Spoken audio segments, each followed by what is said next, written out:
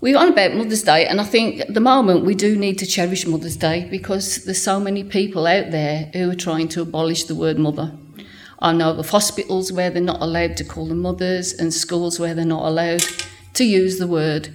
And I think the person who gave birth to me just doesn't have the same ring on the front of a card as Happy Mother's Day. So we've got to try and keep going this tradition. We don't want to see Mother's Day die out. We don't want to know that you can't use the word mother and you can't use any gender names, and it's just wrong, and we need to fight it. All right. Many of us here are mothers, and I remember the time I had with my mother with great fondness. However, I always decided when I had Eleanor that I was not going to be like my mother, right? Because my mum was, we didn't have a lot of money, but we were happy. But if you asked for anything, the answer was no. Without fail, the answer was no. And I thought, well, why? I'm not asking for money. I just want to go somewhere. But my mum was very, very overprotective. You were cotton wool all round you. You couldn't go anywhere unless she went with you. And it was a bit annoying. So I thought, Eleanor, I'm not going to be overprotective. And what am I? Overprotective. So you worry about them, and you will worry about them for the rest of your life. Now, next Saturday, she flies off to Turkey on her own with work, business class, doing a job. First time she's gone away abroad on her own. She's not worried, but I am. I just still am getting like my mum. I hear my mum voice in my head. Sometimes when I laugh, I think that just sounds like my mum. And then my mum, as I say, always said no to everything. When she had grandchildren, she used to say, if my brother or I said no, she used to say, what are you doing? Why say no when you can say yes? And we used to go, Mum, we used to get no from you every single time. But grandchildren are different, to the point that she bought a plaque saying, if I knew grandchildren were this much fun, I'd have had them first. And I'm thinking, I'm not quite sure where this all goes. Anyway, you do worry for life. And I will worry for Eleanor for all her life. But I've got a quote here. Thank you, Zoe. It's a quote from a 102-year-old lady who was asked if she had any worries. Her reply was, no, not now my youngest son is in an old people's home.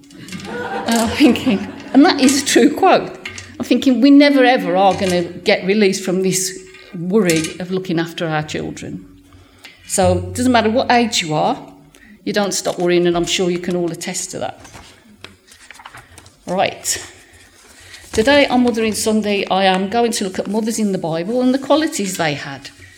Right, and as a mother, you need lots and lots of qualities. I would say one of the main ones you need is patience, because if you haven't got patience, it can be difficult and unpleasant at times. But patience is a blessing, but you also need other things as well. Now, I'm going to go through 10 mothers in the Bible, but I'm going to do the first 7 very quickly because I want to concentrate on the last 3. But to intersperse it, so liven it up a bit, the fathers are not going to like this. I have got some Mother's Day jokes. Okay. And the first one is, a child says to their mum, I'm hungry, I'm tired, I'm cold, I'm hot. Can I have this? Can I go there? Where are you? A child says to their dad, where's Mom? Quite true, I think. Right. So, mothers of the Bible, I'm going to reveal them like on TV in no particular order, but I'm not going to leave the big gap of suspense in between. So, the mothers I'm going to talk about today is, the first one I've had to put number 1. It's Mary, mother of Jesus. Obviously, I cannot put her anywhere other than number 1. Number 2 is Jochebed. Number 3 is Rebecca, Eve, Hagar, Bathsheba, and then I've cheated and put Leah and Rachel together because otherwise I would have had 11. Then Sarah, Elizabeth, and Hannah. Okay, so we're going to start off with Mary, mother of Jesus. And we all know, all of these people you're familiar with, and I'm not going to tell you anything new. It's just that this is what mothers of the Bible are. Right. So, Mary, the mother of Jesus. chosen as part of God's plan for the redemption of mankind. Now, Mary was only any age between 13 and 16 when she was visited by the angel Gabriel. He doesn't actually tell you the age in the Bible, but that is what they think. And in today's standards, that's still a child. And without her, Christianity wouldn't exist. We wouldn't have the wonderful time that we have at Christmas celebrating the birth of Jesus. We wouldn't have this church. We wouldn't have anything that we've got now. And the qualities of her was she was trusting. She trusted. It would have been very, very scandalous for what she had to go through, but she trusted in God. She was brave. She did a journey on a donkey. She was faithful. She was willing, and she was honest. And she was loving, and she always loved and had many more children afterwards. Now, I said the first 7 I'm going through quick, right? Number 2, Jochebed, a wise woman who was righteous and God-fearing. And can we say any more? She gave birth to Moses, Aaron and Miriam, 3 great leaders. And she could not have been a mother at a worst possible time, with the proclamation from Pharaoh that all the Hebrew baby boys had got to be killed. But she was brave. She decided to conceal Moses for 3 months after he was born. If she'd been found, there would have been consequences. She was faithful and courageous. She was faithful to God because she had the strength to put Moses in a basket in the river. And she was self-controlled because she went as a paid nurse to look after a child that was her own, but let believe that it was somebody else's child. So she had all the qualities that she needed to bring up a child that she was not supposed to be the mother of. Number 3, Rebecca, wife of Isaac. She was the mother of twins, Esau and Jacob. And Rebecca had faith. She had faith, first of all, to leave her country and marry a man she had never met. Now, I know we've got loads and loads of dating apps now. I hate them. I really hate these online dating apps. I think they're the worst thing that was ever invented. But she had never even met the person, and she went to marry him. She was dominant. She was more assertive than her husband. She was more assertive than Isaac. He was laid back. She was go get it, yeah? She was manipulative. And she did use sinful means to try to fulfill God's promise. I mean, God's promise was the older shall serve the younger. So Rebecca's choice to lie and deceive her husband shows how wrongdoing by Christians will not hinder God's plans. So no matter what we do wrong, it's not going to stop what God wants to be done. Number 4, Eve, the mother of everyone. So she carried out, this is a strange one, she carried out the nurturing duties of a mother without any example to guide her. So she was there with a birth. She hadn't got any nurses, she hadn't got any midwives, she hadn't got any mother to tell her, this is how you look after a child. So she looked after her children as best she could, just by what she thought. So she was intelligent, she was rational, she was ambitious, she was brave, and again, she was manipulative. And she did have some good things, so she was the mother of all mankind, but she's also to blame for childbirth being so painful from her deceit, which is not so good. All right. Then we've got Hagar. Hagar was given to Abraham by Sarah to bear him a child, Ishmael. She's also the first person in the Bible to be visited by an angel. She was obedient because she obeyed Sarah, then the angel. She was brave to set out on a trip far from home. She was faithful because she had faith when she saw the angel. So, turn over. Bathsheba. One of the wives of King David and mother of Samuel. So when David met her, he already had 6 wives and many multiple concubines. Yet none of these women measured up to God's standards. So God knew that he wanted the line to go through David, but none of the women were suitable to be the mother of the future king. Bathsheba was highly educated in God's law. She was faithful to God, and she ensured that Solomon became David's successor. So when David died, she fought like tooth and nail to make sure that Solomon was his successor. Okay, number 7, me cheat. I've got 2. Leah and Rachel. Okay, the original love triangle. Lots of films can be made, and it is. Leah, this is the big point here. Leah was jealous of Rachel because of her good looks and because Jacob's love for Rachel was greater than his love for her. But Rachel was jealous of Leah because she had been able to bear him 4 sons, eventually 6, and she hadn't. But both created, both of them, the 12 tribes of Israel. Leah was loyal to Jacob and faithful to God, and Rachel was loyal to her husband during her father's deception. Because if you remember, he had to work an extra 7 years after the 7 to get Rachel to be his wife. The inability to bear a child is a common theme in the Bible. Barrenness was considered a disgrace, as it was a duty and a calling of women to provide their husbands with children, especially sons to keep the line going. But time and time again, we see women having great faith in God, and God rewards them with a child. And that still happens today. All right. Now, ones that I'm going on to in more detail, because these are the ones that were barren and that God did give children to. So Sarah's name means princess. She was a beautiful woman.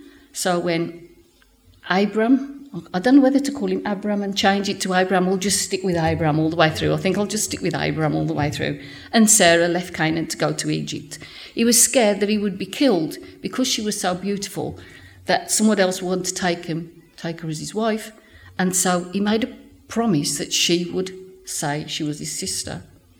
So I've got the Bible verse, Genesis 12:11-13. I know what a beautiful woman you are. When the Egyptians see you, they will say, this is his wife. Then they will kill me, but will let you live. Say you are my sister, so that I will be treated well for your sake, and my life will be spared because of you. So Sarah goes before Pharaoh and says that Abraham is her brother, and he instructed her to do it, showing obedience to her husband. So Sarah had got obedience. After the truth comes out, however, that she is the wife of Abraham, Pharaoh rejects them both, and they both go from Egypt back to Canaan. Sarah is unable to bear children, even though God's promised Abraham he would make him a great nation. Now, Sarah was impatient and decided she didn't want all this, Abraham's got no son to live on, it's a disgrace, whatever. So decided not to wait for God, but to take matters into her own hands. She offered Hagar, a maid, as a wife so that he could have a child. So Genesis 16:2. So she said to Abraham, the Lord has kept me from having children. Go sleep with my slave. Perhaps I can build a family through her. Abraham agrees that that's when the trouble starts, because there's then bitter fighting between the two women, because the one is bitter because the Hagar's having a child, and Rachel is bitter because she says Hagar no longer shows her any loyalty or respect. So she runs away. So Hagar leaves when she's visited by the angel, and the angel tells Hagar to go back. Now, Abraham was 86 when Ishmael was born, and when he's 99, he's told that Sarah will have a son. And Abraham laughed and fell to the floor. But God said, yes, but your wife Sarah will bear a son, and you will call him Isaac.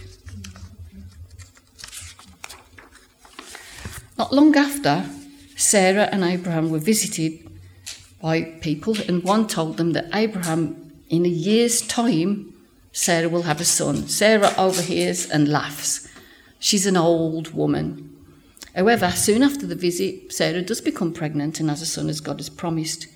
In time, Isaac would become the father of Jacob, and God's promise to Abraham to father a nation would be realised.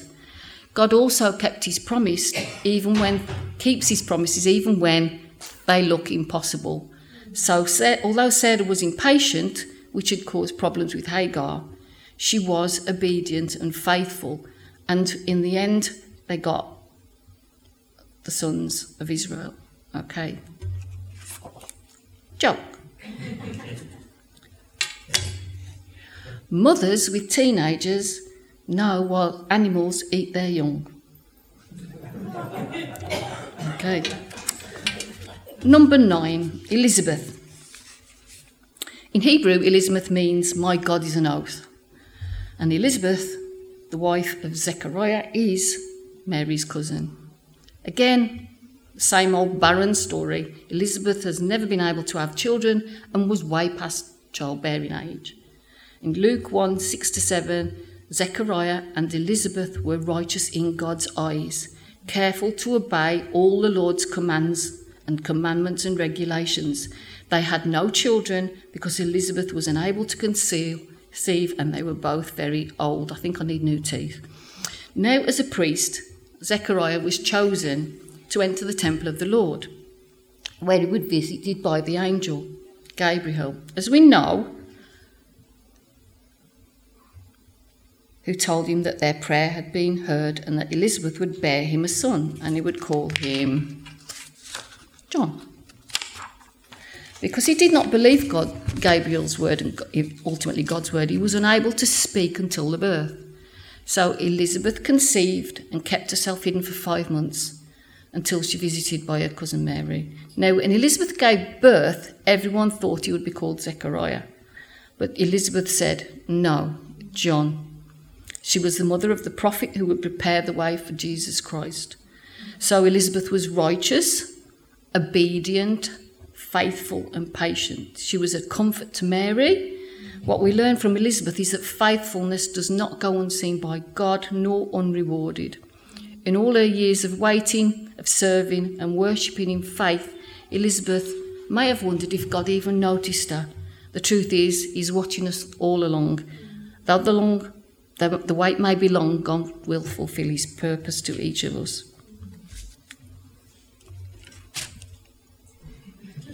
This one's a long one. I hope I don't offend fathers in all these jokes. A little girl asked her mom, how did the human race appear? Mom answered, God made Adam and Eve, and they had children, and so all mankind was made. Next day, the girl asked her dad the same question. Dad answered, many years ago there were monkeys, from which the human race evolved. Confused, the girl returned to her mum and said, how is it possible that you told me the human race was created by God and Dad told me they developed from monkeys? Ah, said the mum, well, it's very simple. I told you about my side of the family and your father told me his.